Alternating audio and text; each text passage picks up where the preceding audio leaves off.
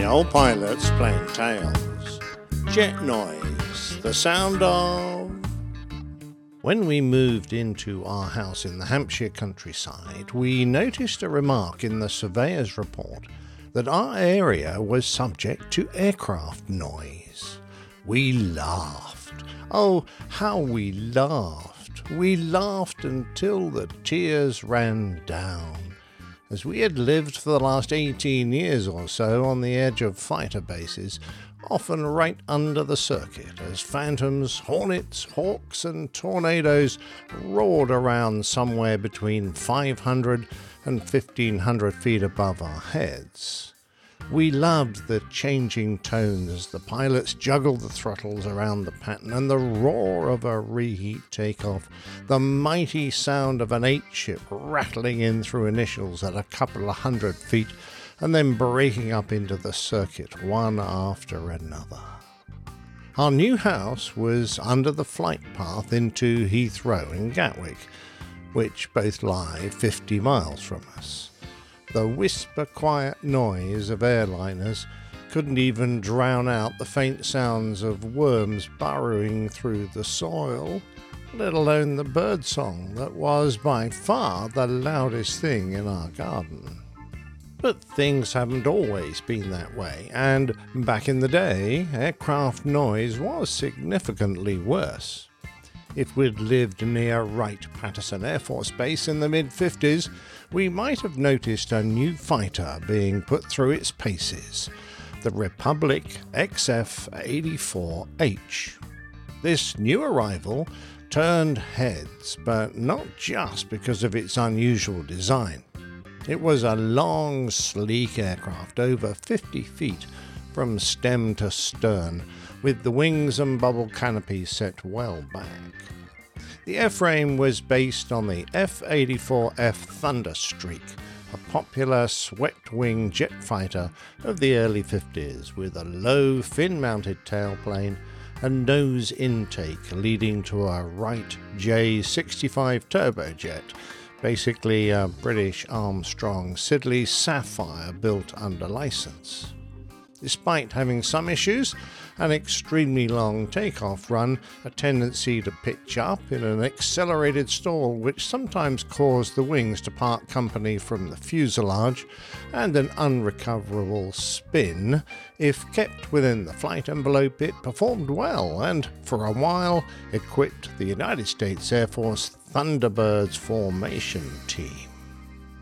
The XF-84H was built to meet a US Navy requirement for a carrier fighter not requiring a catapult launch, so Republic came up with a version of the F-84F sporting a T-tail and a propeller driven by an Allison XT-40 turboprop. The large steel 3-bladed propeller was 12 feet in diameter, with a very, very long propeller spinner, and the Allison jet exhaust was fitted with an afterburner for extra thrust. The huge propeller and massive torque caused handling problems.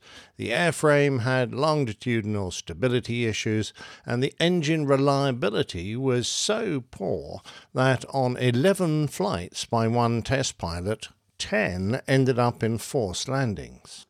It became such a problem that they flew with the emergency ram air turbine permanently extended to give power when the engine failed. Test pilot Lynn Hendricks told the formidable Republic project engineers, "Well, you aren't big enough, and there aren't enough of you to get me in that thing again." However, within the bounds of today's subject, the remarkable thing about the XF-84H that turned heads was the noise it made.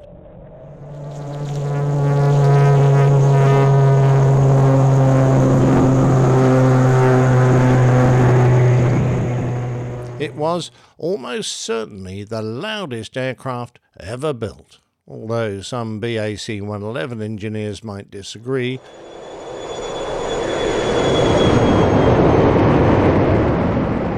And became known as the Thunder Screech, or the Mighty Ear Banger.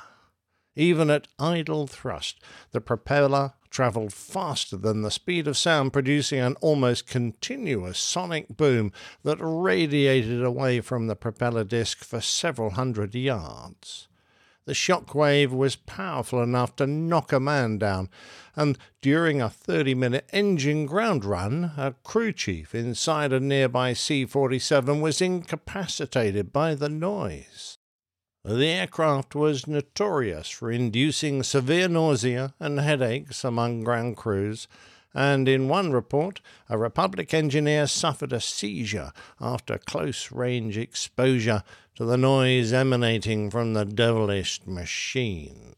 So bad was the deafening din that the Edwards control tower was vibrated sufficient for radio and radar electronics to fail, and the controllers could only communicate with the thunder screech by light signals. After numerous complaints, Republic were forced to tow the offending aircraft out to Rogers Dry Lake for engine tests. Work on the thunder screech persisted for a year, and then, to the relief of all within earshot, the USAF cancelled it in 1956. There is little doubt, however, that in the early days, efforts to keep airliners quiet were almost exclusively trumped by the need for performance. The materials of the day and engine theory just weren't advanced enough to allow diversions into noise reduction when it was hard enough just getting the thrust high enough to fly. As a result, the first generation of jets lacked acoustic shielding around the core and the front fan elements of modern engines. Despite having several spools powering different stages of compressor and turbine blades, the jet exhaust was a single narrow column travelling out of the jet pipe at extremely high speed in comparison to the relative flow going past the engine. It's the shearing effect of that fast air cutting through the lower speed adjacent air that creates the majority of the noise. We hear by having our eardrums vibrated by waves of air pressure, and there are lots of things in a jet engine that can create sound waves of the right frequency to be heard. This isn't to say that early piston-powered prop airliners didn't make noise, and what's more, unlike the next generation, many weren't pressurized.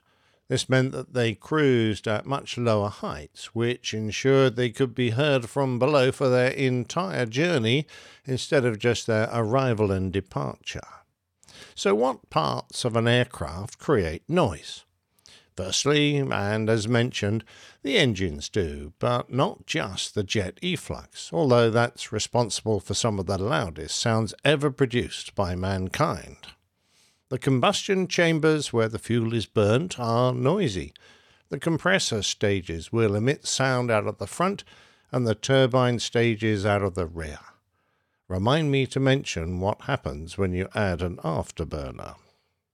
The airframe adds to the noise, particularly any portion where turbulence is created, because air banging against air makes sound waves.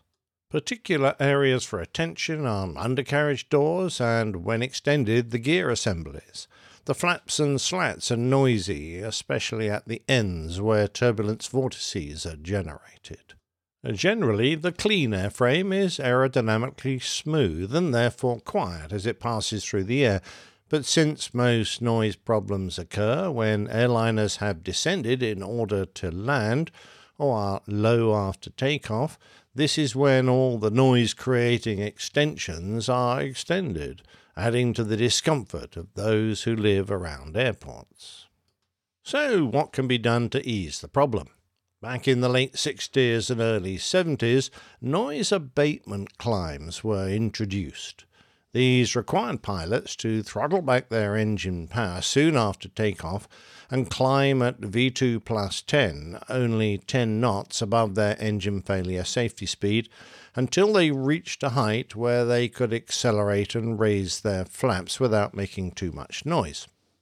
Initially unpopular with many pilots who wanted to get their aircraft up to climb speed and away from the ground promptly, the noise relief it gave to those below the flight paths was significant, and this technique is more or less universal around the world. More recently, other flying techniques that require a constant angle of descent for at least the last 6,000 feet mean that engines remain at low power settings for the entire approach and have complemented this early form of noise reduction. Since older style jet engines were the noisiest, designs have changed to ease the noise problem, whilst, I might add, also vastly improving their efficiency and impact on the environment. The addition of large fan sections to the front of the jet engine has created multiple improvements. The bypass fans are the first few sets of blades at the front, and they are driven by the turbine discs at the rear of the engine, which are turned by the jet exhaust.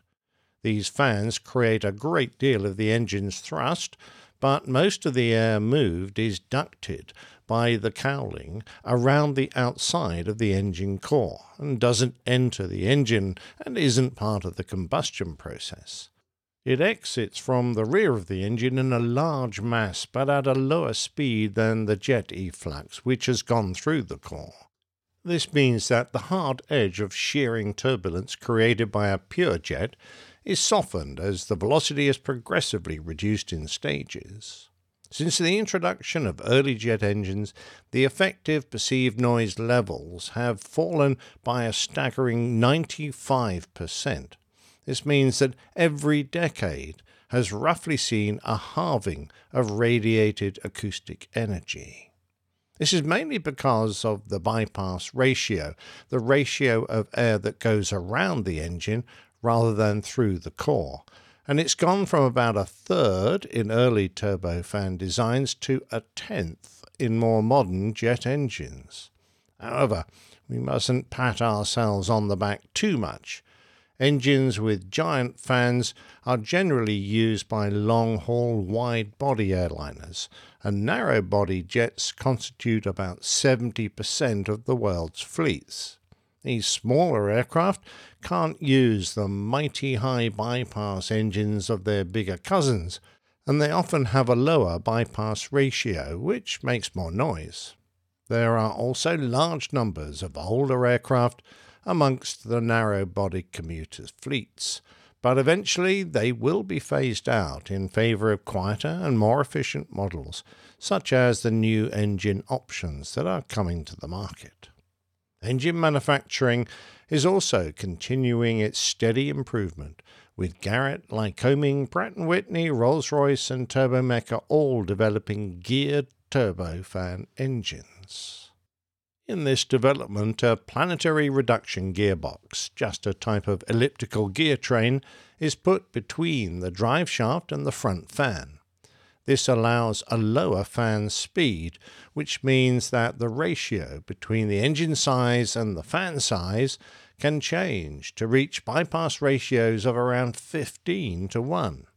It also ensures a slower tip speed for the blades, which reduces noise considerably, since conventional fan tips can reach the speed of sound at high power settings, giving rise to the classic buzzsaw noise that big fan engines produce.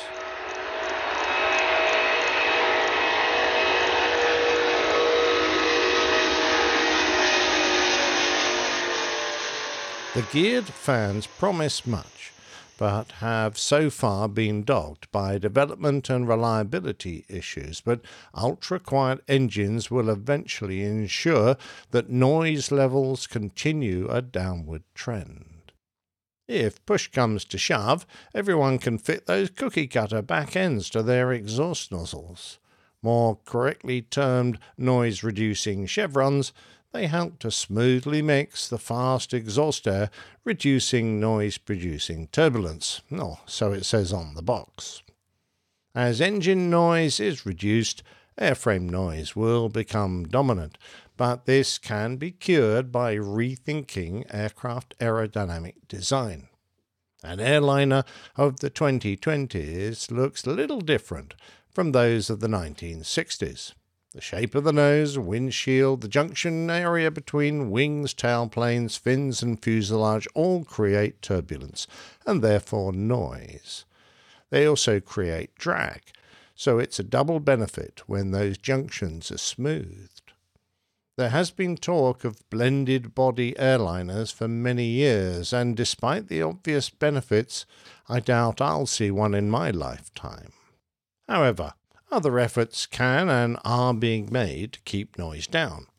Auxiliary power units are nasty, high-pitched, noisy little jet engines that power an airliner's air conditioning, electrical power, and provide air to start the main engines. If airports were to provide decent, reliable ground supplies of power and conditioned air, the use of these units can be greatly reduced. Modern navigation equipment allows for much greater flexibility in designing approach and departure routes into and out of airports. This can give more variety to flight paths and help prevent concentrations of noise occurring. Even though we can make quieter aircraft, year on year, increases in air traffic volume ensures that, despite individual aircraft being less noisy, there are fewer and fewer breaks from the incessant drone of airliners overhead. But progress has been unending and will continue.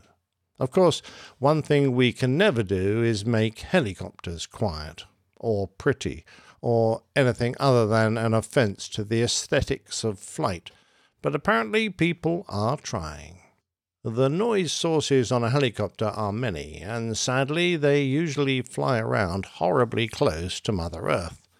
Thickness noise, loading noise, blade vortex, interaction noise, broadband noise, high-speed impulsive noise, tail rotor noise are just a few of the worst that they produce. The best way to keep a helicopter quiet is to park it in a hangar. However, changes to rotor design, ducted and Coanda effect tail rotors can help. But nobody has yet to come up with an Airwolf whisper mode. One thing I'm sure is that nobody minds if their world is shattered by the noise of a jet fighter passing a couple of 100 feet overhead in full burner. I say this very tongue-in-cheek, as back in the 70s our low-flying maps were already covered in more red spots than a kid with chickenpox. Military combat aircraft are generally exempt from any attempt to hush them up. High bypass engines are impractical in jet fighter aircraft where space is at a premium and fast engine response, something that big fan engines lack, an absolute priority. And that's without considering the addition of an afterburner. Look at the pretty coloured diamonds that appear in the reheat flame behind a fighter. They aren't there to make your photographs look good. Those diamond shapes are the shock waves that form in the jet efflux as it exceeds the speed of sound, and the deafening roar that accompanies them only to be expected. Of course, the great thing about the jet fighter that has just passed overhead and nearly given you a heart attack is that it's gone in the blink of an eye. Were it a helicopter though, hot air balloon, paramotor, microlight, says the 150, or other crawling bug smasher, the noise would be 10 times as annoying and last infinitely longer as they plod across the sky. Gliders and helium balloons, though, are generally okay.